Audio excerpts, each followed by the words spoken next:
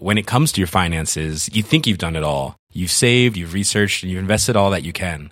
Now it's time to take those investments to the next level by using the brand behind every great investor, Yahoo Finance. As America's #1 finance destination, Yahoo Finance has everything you need, whether you're a seasoned trader or just dipping your toes into the market. Join the millions of investors who trust Yahoo Finance to guide them on their financial journey. For comprehensive financial news and analysis, visit yahoofinance.com, the #1 financial destination, yahoofinance.com. Hiring for your small business? If you're not looking for professionals on LinkedIn, you're looking in the wrong place. That's like looking for your car keys in a fish tank. LinkedIn helps you hire professionals you can't find anywhere else, even those who aren't actively searching for a new job but might be open to the perfect role. In a given month, over 70% of LinkedIn users don't even visit other leading job sites. So start looking in the right place. With LinkedIn, you can hire professionals like a professional. Post your free job on linkedin.com/achieve today.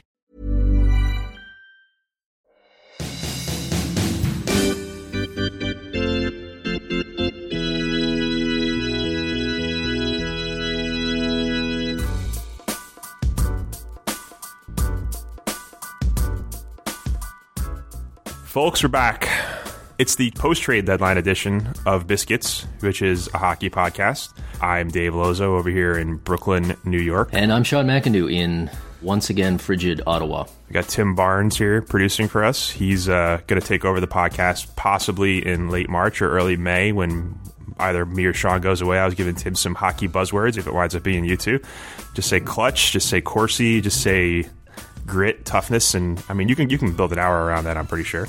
Absolutely. Just say compete level and then sigh with frustration. Just say bad things about the Avalanche and the readers will be happy.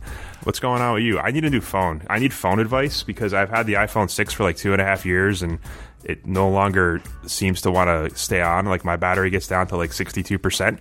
And then my phone's like, screw it. We've done enough today. And it just turns off. But if I plug it back in, it works again. But I'm going to be out for times where I'm not going to have my laptop with me. So I don't know how to keep my phone charged. And I don't know what kind of new phone to get. Tim's an Android guy. My friend Harris is an Android guy. But I'm addicted to iPhone products. So I don't know what to do. I'm like the last guy to give you advice because my last iPhone started doing that. And I kept it for like a year. The battery would just be like, I'm 85. No, I'm 21.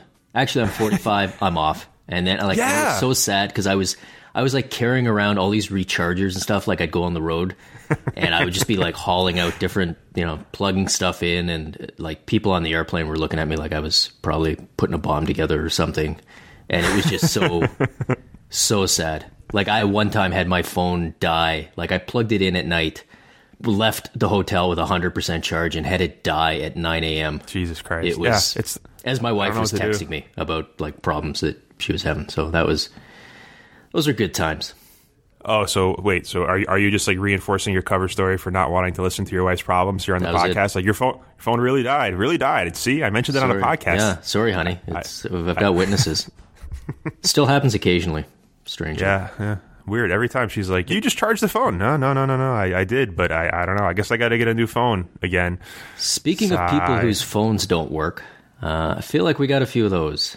There's a segue. Oh boy, there's your one. Yeah, that's a segue. I'm pretty pumped today because every week we do this podcast, you and I like kind of email a few days before about different topics and what's going on in the NHL. What can we talk about? And we didn't really have to do that this week because we got a whole full show where we know exactly what we're talking about. It is deadline wrap up, and the idea being that we're just going to go through all 31 teams. 31. Do them alphabetically, and we'll kind of give each team as much time as it deserves and sort of go through who did what and who did not do what and how we feel about that. It's very much an episode of Seinfeld where we're just going to talk about nothing for approximately 30 minutes, and you're going to enjoy it because we're going to make fun of the nothing for the most part. So we're going to do this alphabetically, I believe, is the plan? That is the plan. That's the incredibly complicated plan. Let's dive in because get right to we it. kind of get to ease into it. We start off with an easy one.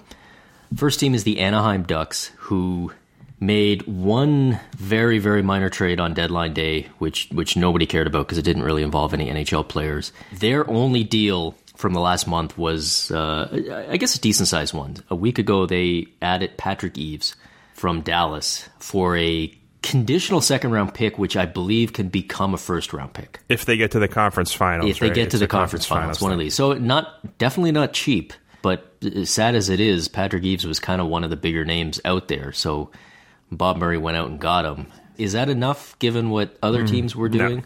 No, of course not. They're not going to beat San Jose because they added Patrick Eaves. They're too slow. Corey Perry's not scoring. It's not going to matter. But it is very sad, though, that right off the bat, we have already touched on possibly the third biggest trade of trade season.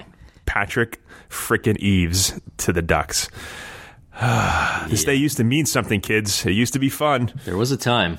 If you're Anaheim, would you have done more? Or no, I mean, I don't know what more they could do. Like, here's the thing: is them and Tampa were one of the two teams I felt like that actually could use the expansion draft as an excuse to not do stuff because they were in a spot where they had too many good guys at a certain position that they had to protect, and they were kind of in a weird spot. So I get it, but at the same time, though, like they're not getting any younger. Like Ryan Getzlaf isn't getting any better. Corey Perry's not getting any better. That's an old core. Yeah, it's really old. That's at least the forward and old and locked in long term. So, I mean, this is kind of what you got for the next few years. And here's the flip side of the expansion draft thing. You're right that the Ducks are one of those teams that's in a little bit of trouble, specifically because they have all of these defensemen. Then why not use the deadline to address that problem, move out a younger defenseman, bring in somebody who can maybe help you get another long playoff run out of this core before they get too old to really be contenders. I mean, it's a thing, though, is they really didn't need defensemen. I mean, they could use anything, really, to help them. But, yeah, I mean, this is kind of, I don't know. I feel like they did fine. I feel like they can probably beat Edmonton in the first round if that's the matchup they get. And then they'll lose to San Jose. Like, I don't think they were going to do anything on deadline day that was going to help them beat the Sharks. So, Patrick Eaves for a second. That's fine. All right, give him a passing grade. Yeah, passing grade. Next team. And this was a team that was a lot busier, but maybe not as busy as we thought. Nope. Arizona Coyotes made a bunch of trades, including what I thought was one of the best ones of the deadline week lead up, which was the Martin Hanzal trade, where they sent him to Minnesota and got a ton of first, a second, a fourth prospect. They got a pretty good haul for this, for a guy who is not, I don't know. He every year there's one guy who at the deadline just transforms into a much better. Like you've never heard his name come up for almost the entire year, and then suddenly at the deadline he's just the second coming of Wayne Gretzky. And this year it was Martin Hanzal. I remember I think it was Michael Bodker a couple years ago. He either went to Colorado or from Colorado, and he was like a point per game guy the last like 18 games. Yeah. And I mean, I like that deal specifically for I like it for both teams because Minnesota's just like, screw it. We got to go for it right now. Chicago's a little bit weaker. We're playing really well. We got a coach that, as long as we don't fall behind or get up 3-2 in a playoff series, we'll be good.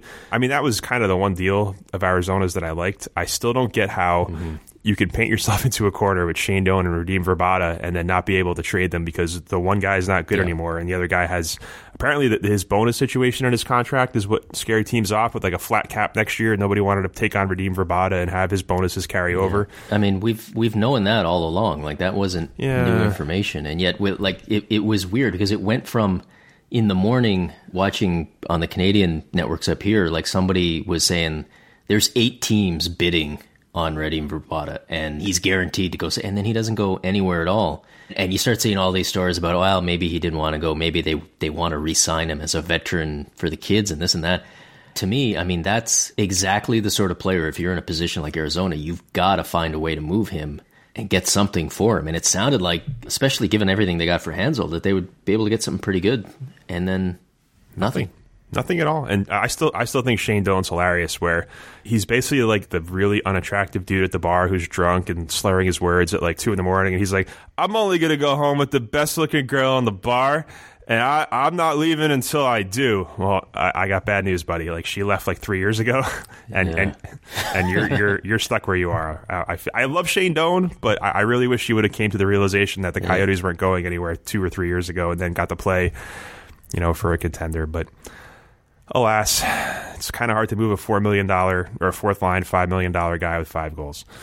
That's not John Chayka's fault. Yeah, tough week for Shane Doan because he apparently only discovered that the Coyotes were bad over the weekend when they traded Martin Hanzal, and he gave that interview where he was like, wait a second. Hang on here, wait. And then he doesn't. So I don't know. Like, I get Shane Doan not moving. If I'm John Chayka, I would have tried very hard to get that done, and I'm guessing he did.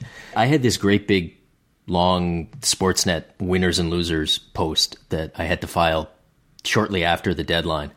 And so I was kind of working on it off and on throughout the day.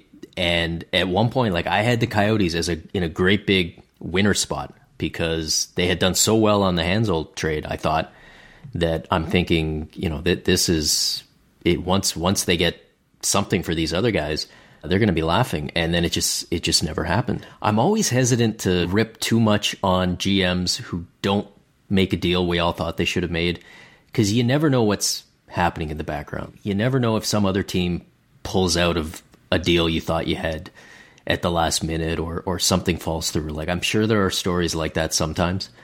But yeah, at the end of the day, I mean, you're kind of judged based on what you do and don't do. And I was really surprised at some of the things that the Coyotes did not do, even though I liked the stuff that they did. You got to get a second or a third for Rabada, especially in this market where there's no scorers really available. Technically, Drew McGinley was possibly traded for nothing, but I mean, if he's worth a fourth, Rabada's worth a second. Mm-hmm.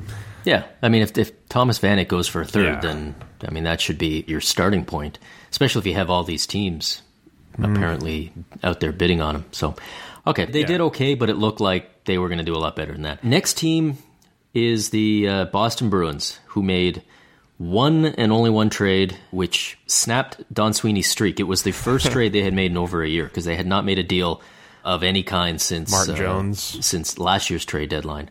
And right, back at the deadline last year when they added Stempniak and Lyles, and that didn't really work out. So I love this trade. Do you? For the Bruins. Drew Stafford. He's bad. To me, he might be bad, but they gave up essentially nothing. I mean, 6th-round picks are nothing. And to me, this is a classic deadline day trade where you wait and you wait and you wait out a team and you end up being able to pick up what I think is still a potentially useful player for essentially nothing at a steep discount, because you use the deadline against a team. I think the bigger question is, shouldn't they have been doing more in one direction or the other? Because they're right on that playoff bubble, and that's typically a spot where you want to either you want to kind of plant your flag and say we're buying or we're selling, and they really didn't do either. I'm looking at the Bruins lines, like Marchand, Bergeron, Backes. They have Krejci and Pasternak, Vetrano, Spooner, and Jimmy Hayes. Where do you put Drew Stafford? Not that the Bruins are so unbelievably loaded that you can't possibly use any help, but he just seems kind of, you got to put him on the fourth line. Drew Stafford's not a fourth line guy. I mean, I get it, it's for nothing, but again, this is like Don Sweeney's calling card, where it's like he doesn't want to commit to going all in to push for the playoffs. He doesn't want to tear it all the way down. Drew Stafford for a 6th. Why not? That's nothing. Yep. That makes everybody realize that I know how to use my phone. So we'll go with that. I don't know. Not a fan. I mean, that's one where I think Boston. I loved every trade they made, and yet I still wasn't very impressed with their deadline, because they only made one, and they're one of those teams. They're stuck in the middle lane, and they can't decide which lane they should be in. Stuck in the middle with nothing. Here they are, stuck in the middle of the East. Sorry, what's next? The next team is the Buffalo Sabres. They didn't do anything. Who did nothing. Basically nothing. After doing basically nothing, or I think entirely nothing at last year's deadline. I feel like the Tim Murray bandwagon, which I've been occupying a seat on since day one, and which got very crowded at one point, I feel like it's starting to thin out a little bit. Oh boy, how dare you, sir? I'm on that. I'm still on it. I'm still sitting in business class. I love the guy. He was up here in Ottawa for the longest time, and so you see him go and get his shot, and I like the plan. I like what he's doing in Buffalo, but yeah, this was a weird one, because they had some names that were supposed to be in play that you would have thought they could have got something for, like Gianta, the Cody Fransons, and a classic, rental guy, and I mean they're 6 points out of the playoffs, so they're really they're not even really on the bubble at this point. You would think this would be an opportunity in what was supposed to be a seller's market to dip in, and even if you're just getting I know that to some extent, I'm sure Sabres fans are tired of getting picks and prospects and stuff for years down the road. But you get those things at the deadline, and then that's ammo that you've got to maybe do something a little bigger in the summer to help you heading into next season. And again, I don't know if things fell through or if what may have happened, but this was a team I was expecting to see them make two or three seller moves, and really they basically didn't do anything. All right, here's why I like them standing pat, is because what you said earlier, you can't be trading veterans at the deadline every year for picks. And this is probably their best season in a long time, even though they're still 6 points out of the playoffs, right? But they stand pat. Teams ahead of them in the standings. Philly kind of sold, kind of stayed pat. I don't know how you describe their deadline. That was weird. Tampa sold. Florida added Vanek. The Islanders did literally nothing. Weird. We'll get to that later, too. So in a way, yeah, they're 6 points out, and 6 points out in today's NHL was like 12 points out before the loser point, but you can still kind of make a run with this team. They got to this point where they're essentially a NHL 500 team, even though they've lost 11 more games than they won, without Jack Eichel the first 5 weeks. Brian Giunta likes it there. I think, you look at the team and you just say, hey, let's just keep it together. Let's make a push down here at the end of the season and see how close we can get. That's probably better for the group than it is to just trade Giunta, trade Franzen. So I like it. Doing nothing sometimes is better than doing something. And you know who said that? Abraham Lincoln.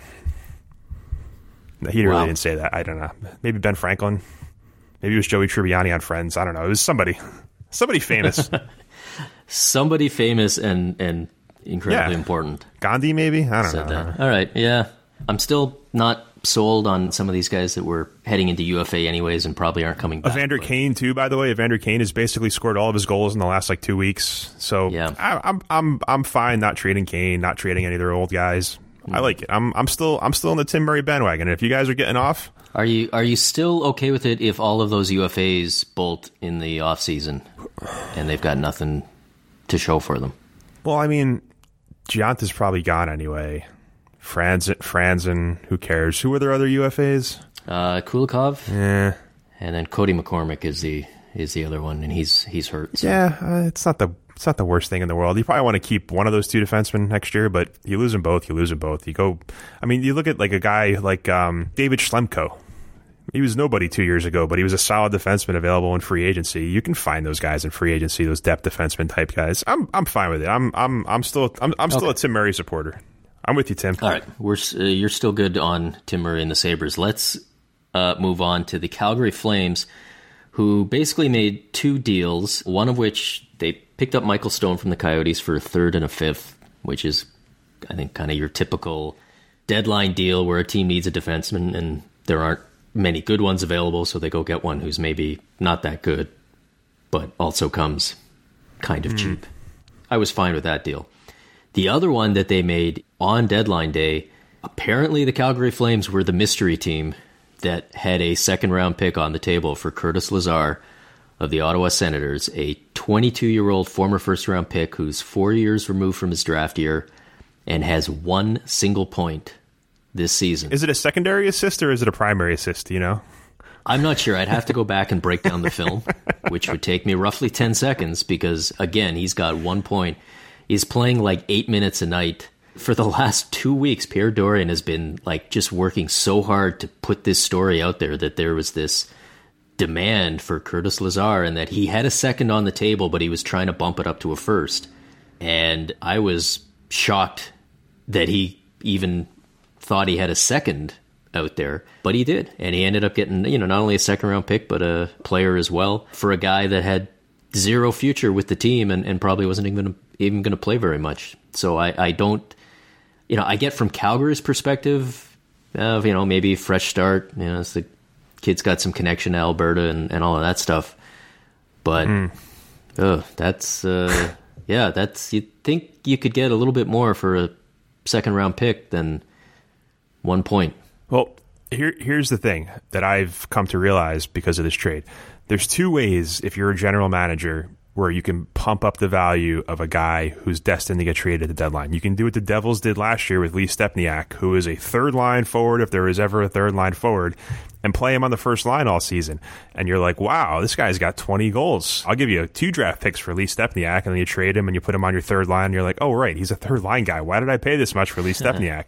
Or you go the other way with Curtis Lazar, a guy who's young and talented, play him 8 minutes a night so somebody else says, oh, man, if we get him, we'll play him 14 minutes a night, and then he'll produce. He's just in a bad spot. He's got bad line mates. He's not getting regular ice time. We'll take care of that guy when we get him. And that, I think, has a better chance of working out than the Lee Stepniak situation. Yeah. So I also kind of like Jyrki Jokipaka. I like saying it, and I like looking at it. I don't like spelling it. But he was the guy in Dallas who got pushed out last year when the Stars traded for gritty gutty Chris Russell at the deadline. And I remember like talking to someone in Dallas, and I was like, well, why not just go with Jokipaka? I mean, he's probably the same guy as Russell, but he's not going to cost you potentially a first round pick if you get to the conference finals. And it was like, no. Jokipaka is no good.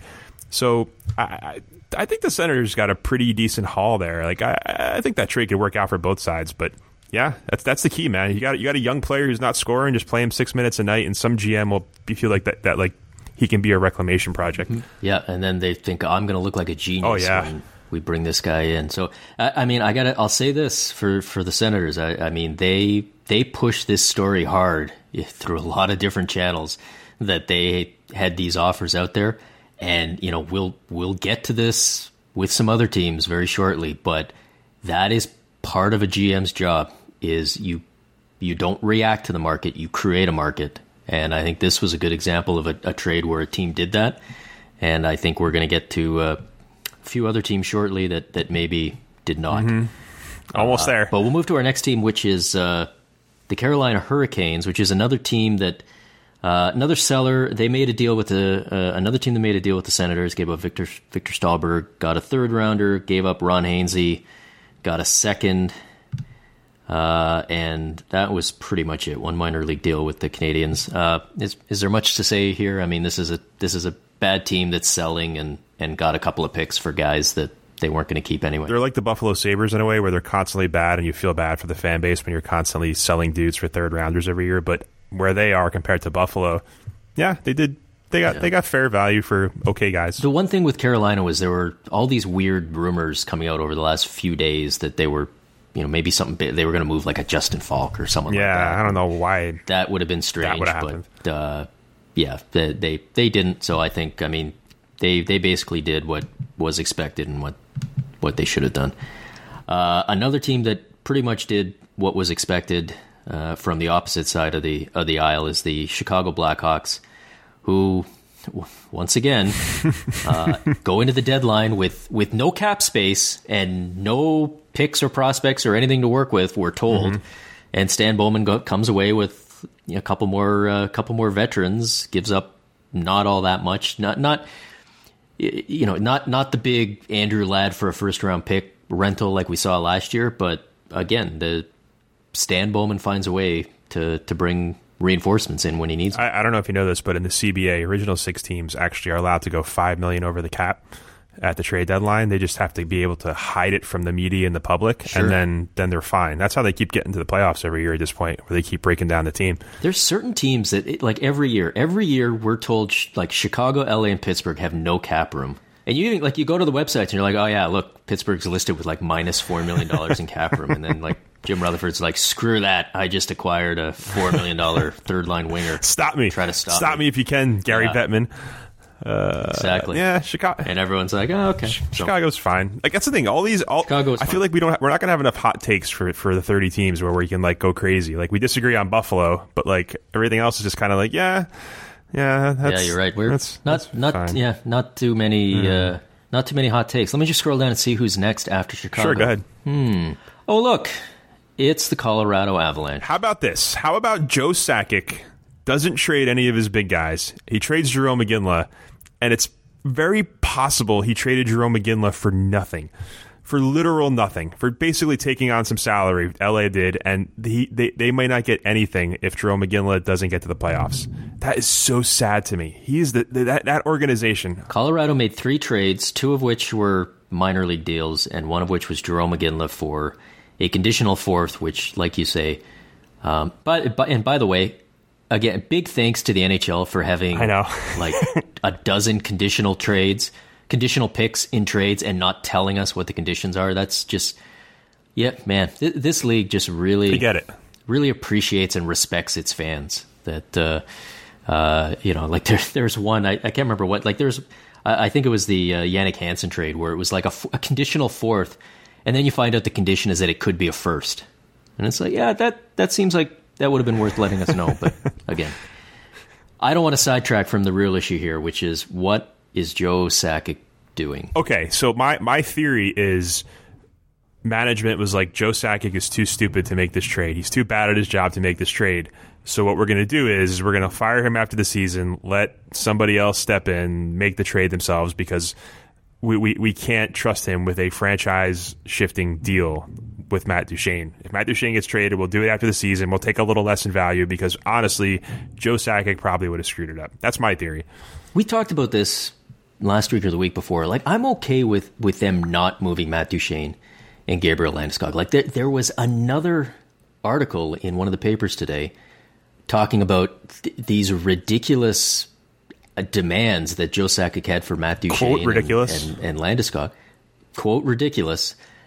And they weren't. I mean, based on what came out in the reports, they were. He was asking for, I mean, it was a high price, but it was a reasonable one. But it was like a first, like another high pick. He wanted a first, a prospect. Well, he wanted what every GM. There's no better sign of the lazy, uncreative GM than I want a player, a pick, and a prospect, right? Like, that's become, over the last couple of years, that is every trade demand for a decent player. You want a player, a pick, and a prospect. But yeah, he apparently wanted a first-round pick in this year's draft, which is not a good draft.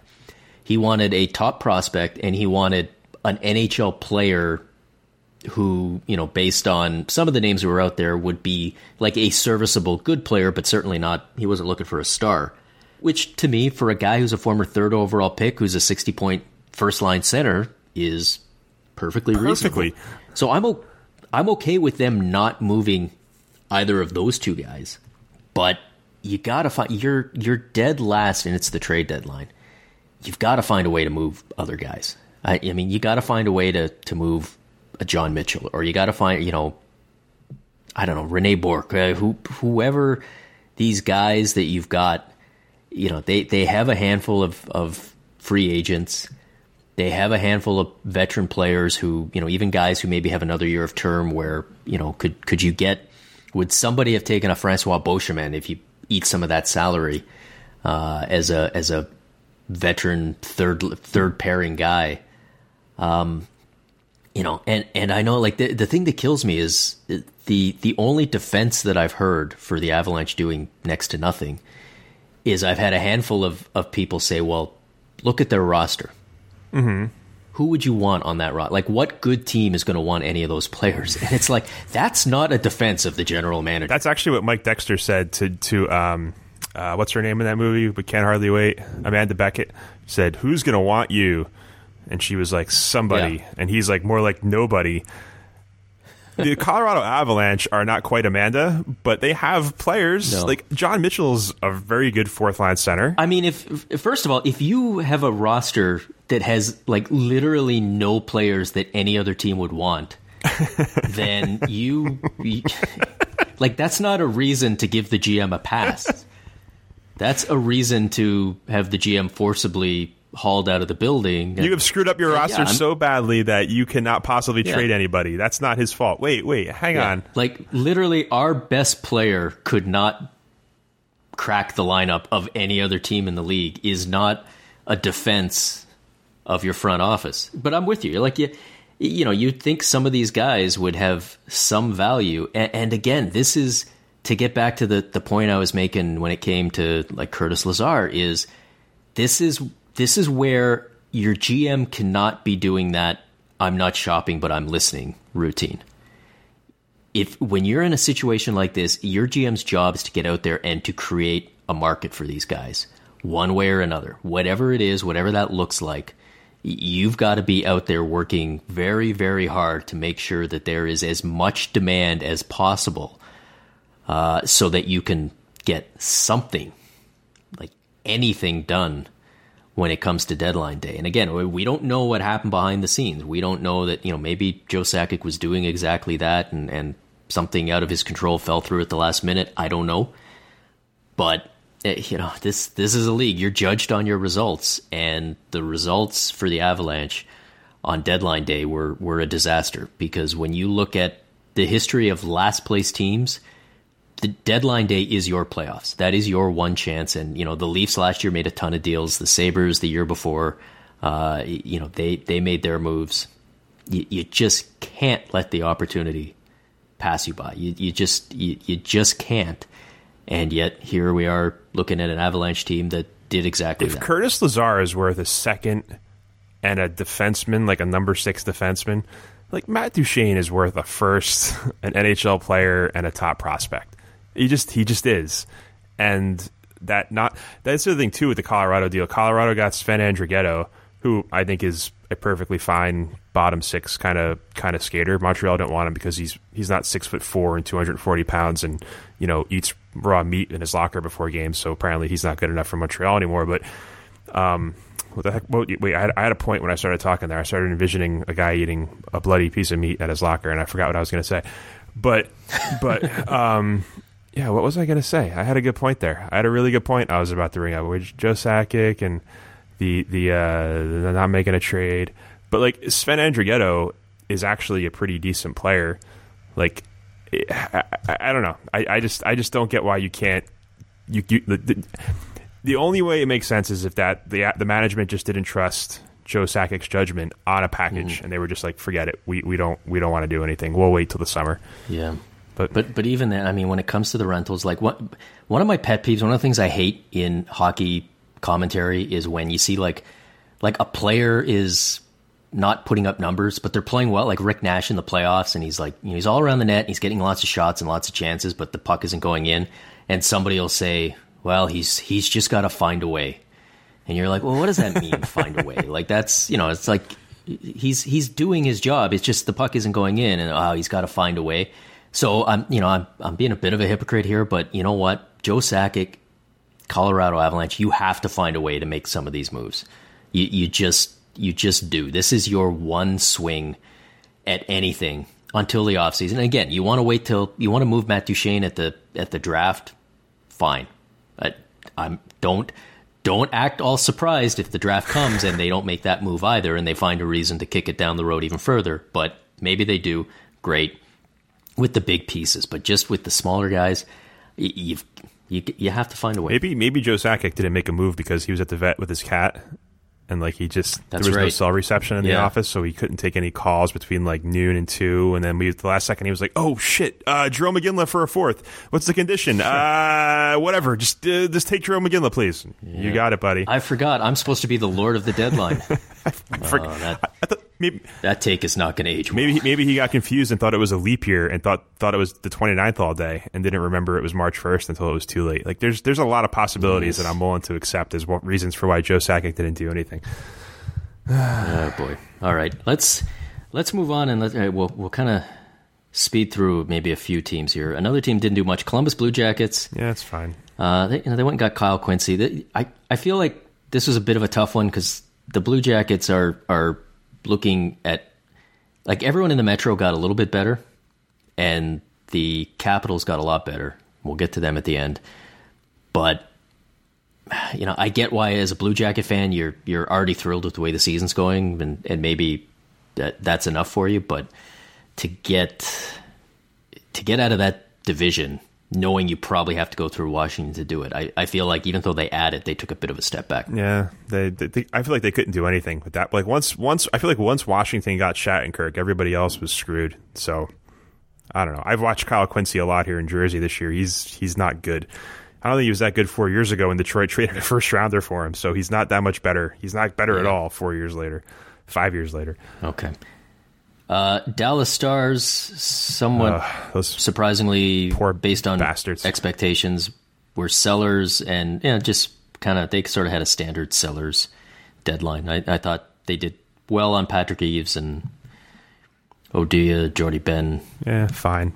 Those deals are fine. It's sad that Patrick Sharp got hurt. Patrick Sharp wasn't available to get traded. That kind of screwed Jim Nill. Yeah, I guess, that was sort of the big news. And the other thing that makes me sad if I'm a Dallas Stars fan is to watch Ben Bishop get traded for basically nothing. For air.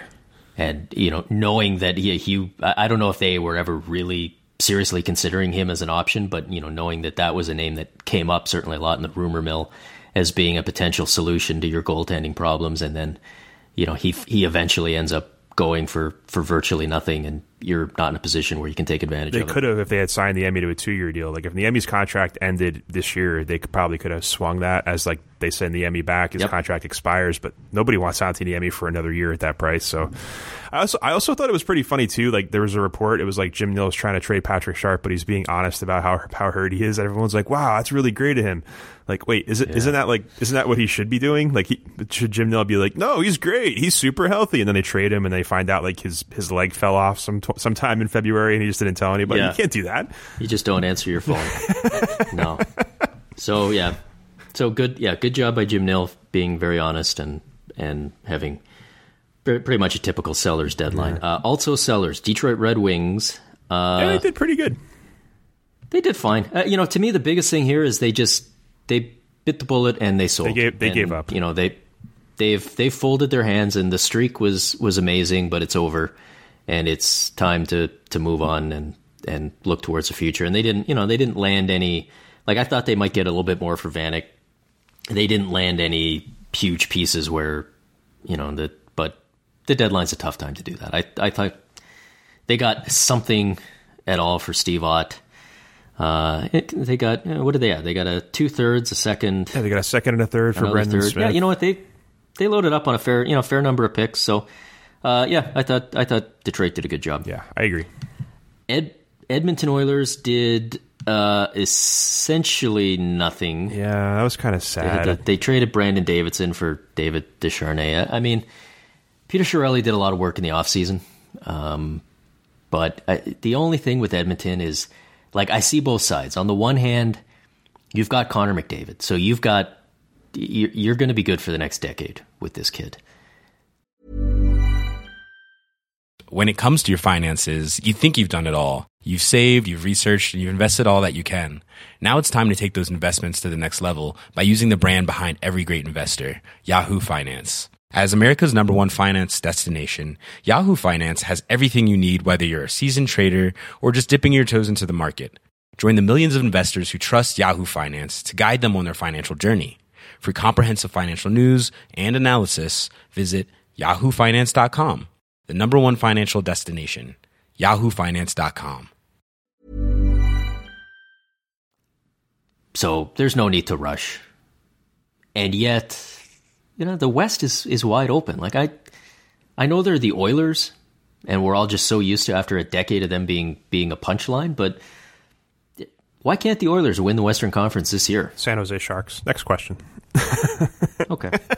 No, but my thing is just, it would be, if they could still possibly beat the Ducks if that's the 2-3 matchup in the Pacific, and I would have maybe done something besides trading for like the tiniest dude in the NHL possible to go play up against the Ducks. Like, I don't know if Darnay is even going to crack the lineup. He really shouldn't, but like, the Ducks are huge down the middle. Oilers have Connor McDavid. They have Draisaitl. I mean, you're not going to throw David Desharnais out there for 50 shifts against Ryan Kessler, are you? And that's what's interesting is, like, the Oilers are one of the few teams in the league that has a pretty good sense of who they're going to play in the playoffs. So they could actually have looked ahead to that and kind of matched up, but I guess not. The thing I would have done if I was Edmonton, they've played 64 games and Cam Talbot has played 57 of them.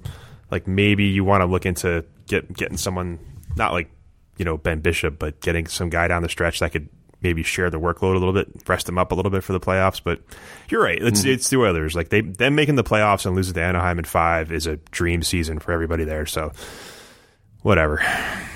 That's my take. Whatever. The Edmonton Oilers story. Florida Panthers, they made a big deal about how they were all in and all of this stuff, and they ended up going out and get really only one trade, Thomas Vanek, for a third. That's a good trade.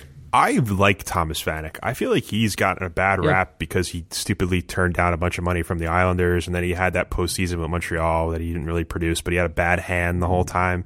And he's weird. He's that weird dude who just seems to never want to take a shot on a 2-on-1 or pass, or he tries to pass on breakaways. Yeah. It's weird, but I like it. I think he's going to be good there. I think that's going to be maybe the best deadline pickup of any offensive player. And it's a good fit, too, because, the knock on Thomas Vanek, fair or not, is always, well, look at his playoff record. But the Panthers got to get to the playoffs before they have to worry about that. And they've got 20 games to do it. And, he seems like a guy who could, even if he helps you win one game, that could be the game that's the difference between making it and not making it. So I like it. Yeah, I liked what they did. Next up is a team that I think you've got some strong feelings about. The LA Kings. They added Iginla. They traded Dwight King, but their big deal came a couple of days before the deadline, and it was the Ben Bishop acquisition, which I think has a lot of us confused. Might be a good word for it. Yeah, I mean, we've probably beaten this to death in print over this time, but yeah, they needed scoring, and so they ended up getting Iginla, which I think is going to be okay for them. Like, I think he fits their system, which is not really a system. He fits their style of not being fast.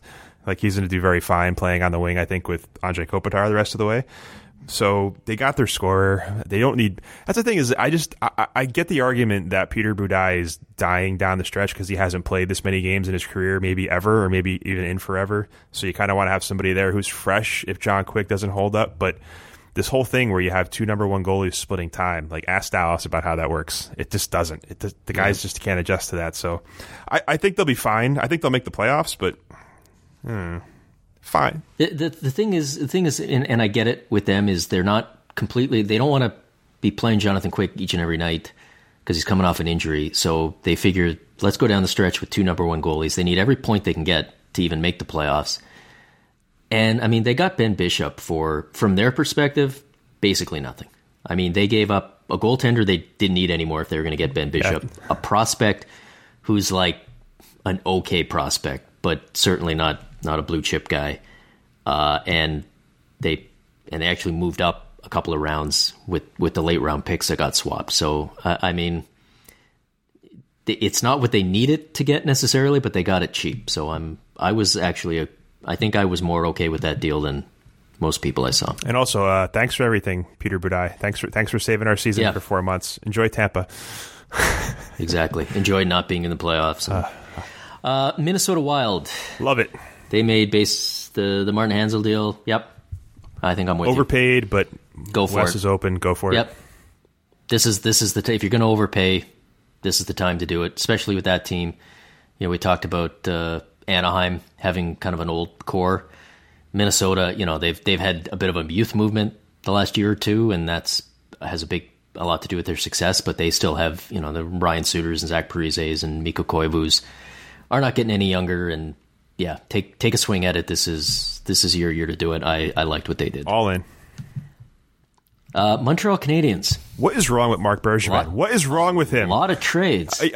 Volume. Hey, listen. If you're into quantity over quality, that was a deadline for you. Yeah. Holy smokes. I don't get it. I just don't understand. Every time I feel like Marc Bergevin has turned the corner, like he trades PK friggin' Subban for old ass Shea Weber, and you're like, this guy's an idiot, doesn't know what he's doing. But then you're like, oh, Alex Radulov, wow, for $5 million, he's got like almost a point per game. That's a genius signing. Maybe he gets that skill is really important. And then he gets Claude Julien. You're like, wow, he pulled the trigger. He said, Michel Therrien's old, archaic ways don't work anymore. We need Claude Julien. We got him. And you're like, here we go at the deadline. He knows they need offense. They're going to go out and get offense. And he just goes out and gets 10 pounds of sandpaper and throws it on the ice and says, go crazy, Claude. Here's your team. Yeah. With a team that needs scoring help. You know, they needed. They basically got two guys doing all their scoring right now. And instead, they've got a whole bunch of grit and sandpaper, and they're harder to play against now. Not necessarily any harder to beat. Okay, so the West is wide open. I think the East, like Washington and Pittsburgh are still the two teams to beat. But in their division, they can go 2 rounds pretty easily if they make the right moves at the deadline. They still could, obviously, because the division's not that strong. But yeah, I just don't know how you don't see that as an opportunity to seize it. He probably did see it as an opportunity to seize and said, you know what we need is Dwight King. We need some grit. Yeah. We need cups. These guys want cups. That was strange. Worst deadline possible. Next up, Nashville Predators. They added P.A. Parento. That's pretty much it. Yeah, stat people love him. I thought they might do a little bit more, but that trade, they got him for a 6th-round pick, which is a steal. Here's the thing about P.A. Parento, as someone who got to watch him as well a lot here with the Devils. He knows how to score goals.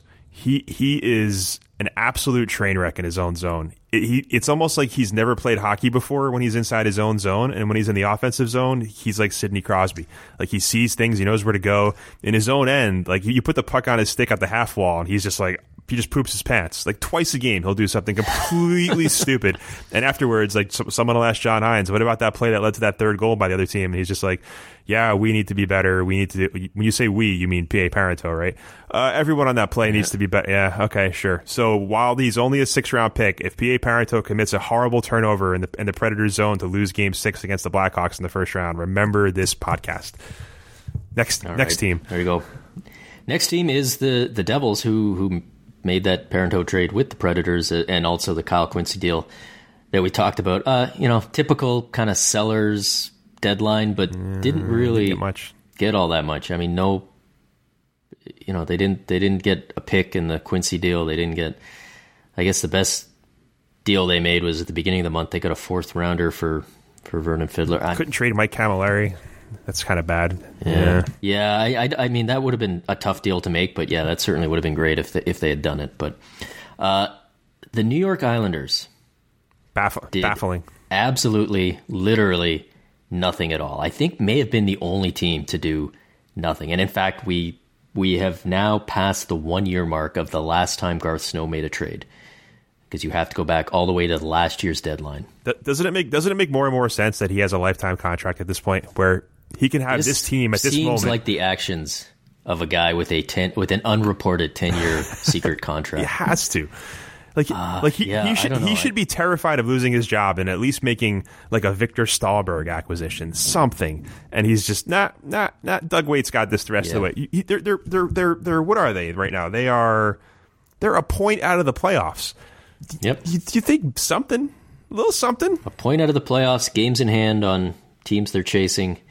I don't understand that. And I got to tell you, as someone who comes to the Vice office in Brooklyn once a week, and I'm surrounded by people from Brooklyn, they're coming up to me. They're saying, Dave, why is this team that I've grown to love over the last couple of years not rewarding me for my fandom? And I'm like, guys, it's tough. I don't know. I have no idea. To root for a team for like just months and months and months of your life, just and give them everything. They don't pay you back. Nothing. Boy. Okay. Let's. We will stay in the New York area, because that's how the alphabet works. With the New York Rangers, who were mostly quiet, picked up Brendan Smith. I feel like the news here is they weren't the team that got Kevin Shattenkirk. And I wrote about this on my Sportsnet piece. I feel like big picture, they were smart. They're going to get Kevin Shattenkirk probably on July 1st for nothing.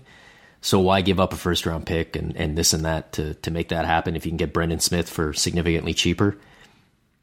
But I'm looking at Henrik Lundqvist as like the window for him to win a championship is getting smaller and smaller. This guy is, I think he's 34, 35 years old. Mm-hmm. He's not going to be an elite goaltender forever. And in fact, at the beginning of the year, it looked like maybe that time had already come. And since then, he's been excellent again. But you can count on one hand the number of legitimate playoff runs you've got left with this guy. And you probably don't need all 5 fingers to count that. Yeah. And one of them you're going to I'm not going to say you let it slip away. It's not like they've taken a knee on the season, but you're going to let a team in Washington where even if you're lucky and you get that crossover spot and go to the Atlantic, your path to the Stanley Cup probably goes through Washington or through a team that's going to beat Washington. So would this not have been a time to maybe consider forgetting about the long term and forgetting about that 1st-round pick that's not going to even have an impact on your team until 2020 at the earliest and try to make a very good team as good as possible to win right now for your goaltender who is 35 years old and signed on a long-term, very expensive contract that he's probably only going to live up to for another year or so, if he even still is. What did they trade for Eric Stahl last year? Was it a second and a third or 2 seconds? Something like that. They didn't give up a first. Yeah. And that's the thing. Like, I feel like now, ever since Glenn Sather get traded his first round pick every year, and now it's like, no, we're going to be the team that holds on to our draft picks.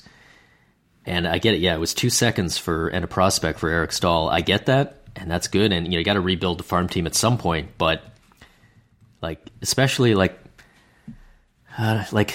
Lundqvist was this is guys like a 6th round pick who just falls out of the sky. You take him in the 2000 draft, nobody knows anything about him, and suddenly he shows up 5 years later and he's the best goaltender in the league for the next decade.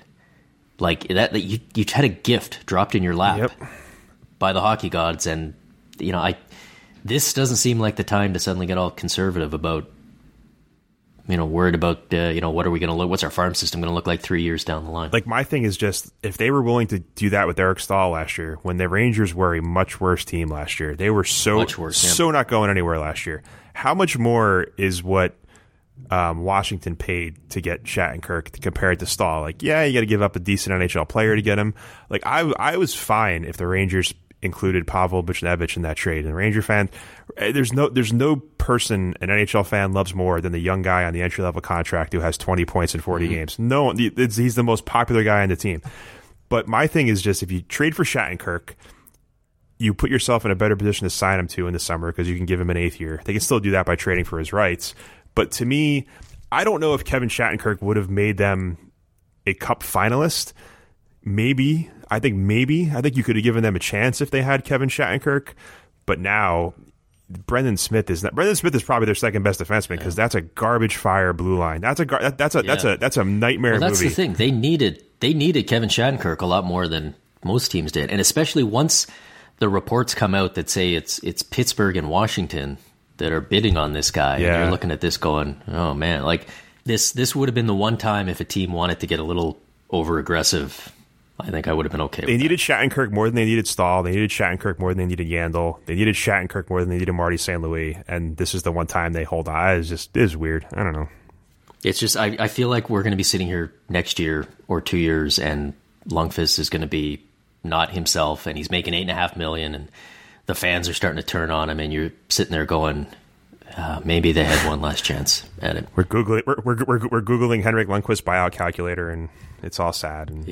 Exactly. All right, so the next team on our list is sort of a weird one because this is a team that's nowhere near as good as the Rangers, but kind of did act like they were going for it, which is the Ottawa Senators, who we talked about the Curtis Lazar deal, but they make a couple of other trades. They get Victor Stahlberg and they get Alex Burrows. And the Stahlberg trade, I think most people are fine with, but the Burrows trade's been kind of divisive because they gave up a pretty decent prospect to do it, and then they gave Alex Burrows a kind of ridiculous 2-year contract extension. And Pierre Dorian is like, yeah, we're in, we're going for it this year. And the thing in Ottawa is when you hear them say we're going for it, you never really know what it is. Like, is it the Stanley Cup or is it a third playoff home? Yeah, that's what it is. Revenue gate. That's what it is. I said this on Twitter, like if I'm the Ottawa Senators, I'm looking, like I'm in the Atlantic Division, I'm looking around, I'm going, okay, the Montreal Canadiens have the best goaltender in the world who's still in his prime, but they're not having a very good season. They look vulnerable right now. Tampa Bay is stacked, but for some reason it's just everything's gone wrong this year. They're not really in the running. You look at what the Leafs are building, that team's going to be really good pretty soon. Sabres quite possibly there as well. The Panthers have been good. They're getting healthy. Maybe they're coming again, but they've had an off year. Like, this feels like the 1 year that this division is really wide open. So if you're going to take a swing at it, this seems like a good year to do it. So I don't mind them overpaying a little bit. And I know people are like, but you're still not going to win the cup. You still got to go through the Metro and yeah, I get that. But I mean, even if you if you feel like you've got a chance to win this division, and by that I mean like emerge from the playoffs, go to a conference finals, take your shot. Who knows what happens when you get to the conference finals if you can get there. And even if you don't, that gives you three rounds of playoffs. Like the Ottawa Senators it's the 10-year anniversary of them going to the Cup final. They really haven't done anything since then. They've made the playoffs a few times. They've won a couple rounds, but like there's kids in high school here in Ottawa who have no living memory of this team really doing something meaningful. Yeah, maybe the door's open to do it this year. Like I don't mind them being a bit more aggressive, and I feel like I'm kind of alone on that because everyone else is just hammering them over this deal. All right, let's go lightning around here on the rest because I feel like we're running out of time in the magical room that is the Vice couch table room that I have to bail out on in a couple minutes. All right, so Pittsburgh? Flyers. Philadelphia Flyers did not very much, somewhat surprisingly. Went and got Valtteri Filppula. Yeah, I don't get that, but which was sort of strange. Yeah. Penguins, Jim Rutherford, as usual, is out there adding guys and trading for defensemen and loading up, even though he wasn't supposed to have any cap room. Yeah, did well. He's good. He knows what he's doing. Your team that you seem to love, the San Jose Sharks. Love them. Add Jannik Hansen. I like it. They didn't really need anything else. They needed like another forward, I think, and Jannik Hansen, he fits that role fine. One team that I don't think we can totally speed by is the Blues. And let's combine the Blues and Washington together because it's the Kevin Shattenkirk trade. He didn't cost as much as I thought he was going to. Nope. Bargain. First round pick, conditional pick, prospect. That's not a lot. And I think what's from the Blues perspective, if the market's not there, and it sounded like Doug Armstrong made it sound like maybe the market didn't materialize the way he was hoping. I get that if you're going to trade the guy, you have to take the best offer you can. But do you actually have to trade him when you're hanging on to a playoff spot? Or do you just say, you know what, we're going to rent Kevin Shattenkirk from ourselves for the next 6 weeks and just see how it plays out? Well, my feeling is they like Sanford, so they got a guy they like. They got some picks. But the thing I'll go back to is the idea that he wasn't on Team USA, he wasn't on the World Cup team anyway, and neither was Phil Kessel. And I wonder if, even though 95% of the free world gets that those guys are good, the quote hockey people really genuinely don't like them because they're not picking them for international teams. So maybe the market really wasn't that great, and the Capitals were like, I'm happy to take the 60-point defenseman who's going to make our power play unstoppable. So the one narrative I don't get out of St. Louis is this idea that last year they were in this situation with David Backes and Troy Bauer, and they didn't trade them, and they ended up losing them for nothing. And it's like, yeah, but you went to the conference final. Yeah, that's like you're a couple games away from playing for the Stanley Cup. So was that really like? I don't buy this idea, and I've got a thing coming up on Vice on Friday about this, but I don't get this idea that unless you win the Stanley Cup, anything else that you did was a complete waste of time and a failure. Like, I don't know. They weren't going to the conference finals with Shattenkirk this year, so trading him for what they got is fine. Yeah. I like it. Okay. Tampa Bay, very active team, made a lot of deals. Steve Yzerman, his main thing was he cleared a lot of cap room, both this year and next year, and because of the way that bonuses roll over, that even this year's stuff helps him next year. The one thing with him, and I wrote this on Sportsnet, is I feel like he misplayed the whole Ben Bishop thing. I feel like they had a goaltender we all knew was probably going to get moved. Ben Bishop was the Vezina runner-up last year. So, you're talking about a real good goaltender. They didn't move him in the offseason. They didn't move him earlier in the season, and they end up all but giving him away at the trade deadline. And, yeah, I know they got cap space, but that's pretty much all that they get for a guy that you have to think could have had some trade value at some other point. And I just wonder... I wonder if they were holding off thinking that Dallas was going to be the destination and that as soon as Dallas got back into a playoff spot, they'd be willing to make a bigger move for a goaltender, and it just never happened. And, you wait till the deadline. By the time the deadline rolls around, all the teams that are in the playoffs typically have goaltenders already. There's not a lot of good teams, cup-caliber teams, that have no starting goaltender. And I know Yzerman's pretty much bulletproof these days in terms of criticism. I feel like maybe he misplayed this one. Well, real quickly, I feel like they were a cup contender going into the year, so they couldn't just trade one of their number one Vezina Finals goalie and rely on Vasilevsky for 60 games. So I felt like that's fine, but I don't think he could have ever predicted the team would be as bad as it was. And like you said, the goalie market sucks. Nobody wanted Yaroslav Halak apparently. So, I think it's an unlucky bad situation, but I don't really throw Yzerman under the bus for it. What's next? What do we got? We'll do the last three quick. Toronto Maple Leafs, they get Brian Boyle. That's a decent deal. They made that trade with Pittsburgh that was kind of weird and has some Leaf fans kind of confused because I don't fully understand that one, but I'm not going to devote a ton of time. It's fine. To it. It's fine. I don't get why they don't like Frankie Corrado, but what are you going to do? Yeah, I don't know. They used cap space, which hurts them next year, to bring in not very much in a 4th round pick. It was strange, but all right. Vancouver Canucks, Jim Benning only made 2 deals, but they were 2 seller deals, and he did really well on both of them. And I'm as surprised as anyone that I'm sitting here saying nice things about Jim Benning, but I thought he had a really good deadline. Kids out there, if you feel like the odds are against you and you can't have success in life, just remember Jim Benning won the trade deadline this year. Jim Benning did well on the trade deadline. And then the very last team, last on your alphabetical list, last in your hearts, last on any list of anyone who's ever going to do anything trade-wise, the Winnipeg Jets did virtually nothing. They made 1 trade. Drew Stafford got a 6th round pick, and Kevin Sheldayoff called it a day. Yep, that's it. That's all we got. That's about what we would expect. I feel like we got the Winnipeg Jets. We got no time for reader mail this week, so we'll catch up with you next week on that, because there's a dude who keeps peeking in the window here, and I feel like he probably can't beat me. He can't beat me up based on what I've seen. But he's probably an angry Islanders fan. Yeah. Who's got feelings about Garth Snow that he wants to discuss. He's like, Dave, I asked you a million times, what are they going to do with Halak now that they didn't trade him? And I'm like, buddy, I got to do a show. I know you Brooklyn fans out here are wild and crazy about your team, but I got to go. I'm sorry. I'll talk to you after. It's tough times. All right. Well, that wraps us up. So join us next week when Dave and I will once again have not very much to talk about, and we'll get back to just nitpicking and complaining about everything the league does. Classic biscuits. But yeah. All right. See ya. Bye. Thanks. Bye, everyone.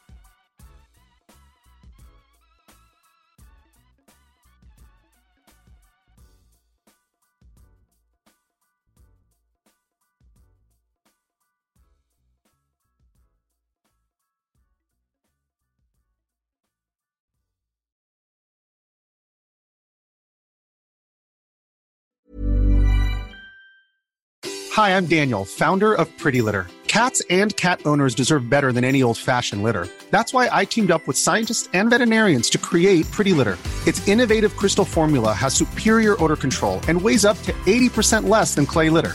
Pretty Litter even monitors health by changing colors to help detect early signs of potential illness. It's the world's smartest kitty litter.